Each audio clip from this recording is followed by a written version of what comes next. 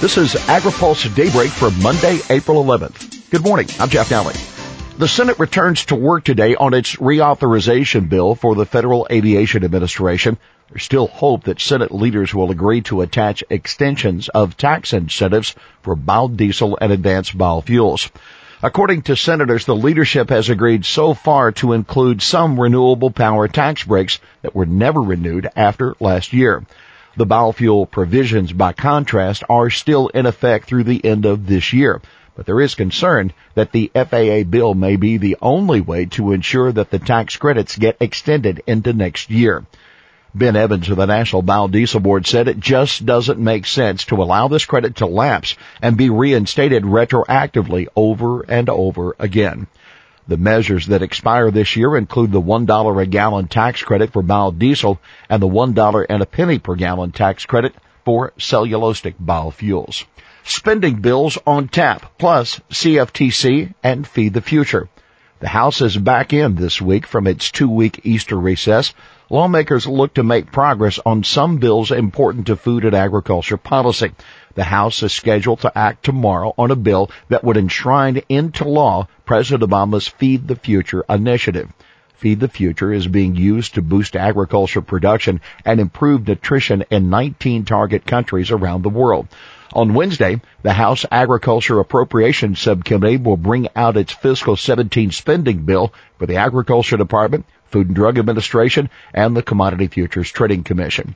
And speaking of the CFTC, the Senate Agriculture Committee will vote Thursday on a reauthorization bill for the agency. Senate Agriculture Chairman Pat Roberts is offering some concessions to Democrats that he hopes will get their support for the measure. Cruz sweeps Colorado GOP delegates. Ted Cruz continues to make it more difficult for Donald Trump to lock up the Republican presidential nomination. Thanks to a superior ground operation, Cruz swept all of Colorado's 34 GOP delegates, which were selected through a series of district meetings and the state convention on Saturday.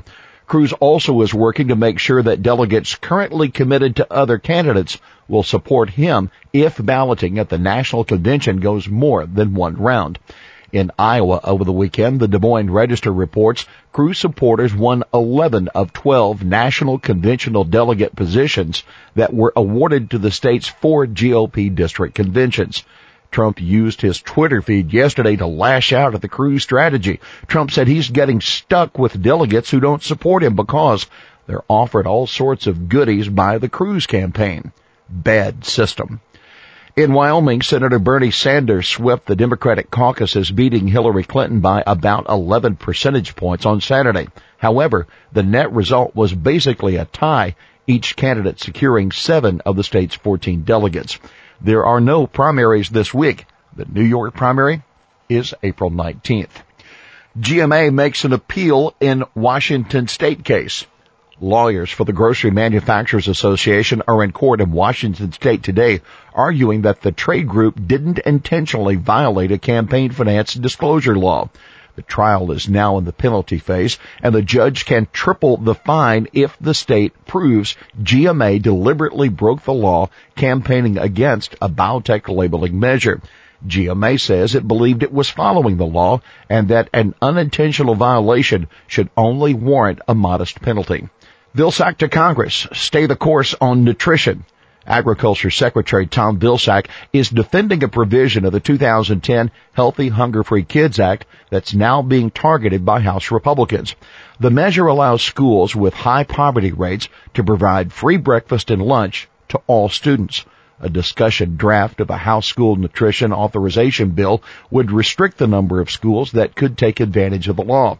Vilsack says a new study by the Food Research and Action Center and the Center on Budget and Policy Priorities shows that because of the provision, 8.5 million children in 3,000 school districts are now participating in school meal programs without the stigma of applying for the benefit. Vilsack is urging Congress to stay the course in child nutrition, saying it would be unwise to roll back standards, saddle parents and school administrators with more paperwork, or weaken assistance for our most vulnerable children.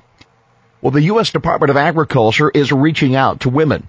Women who are just starting out in agriculture or considering a career on a farm or ranch are encouraged to participate in a Wednesday conference call being organized by the USDA's Women in Agriculture Mentoring Network. Women will hear experts on which tools are available to help them and what to expect. A past president of the National Corn Growers Association, Pam Johnson, will be among the experts on the call, along with Leela McFarland, new farmer coordinator for the USDA. Here's today's He Said It.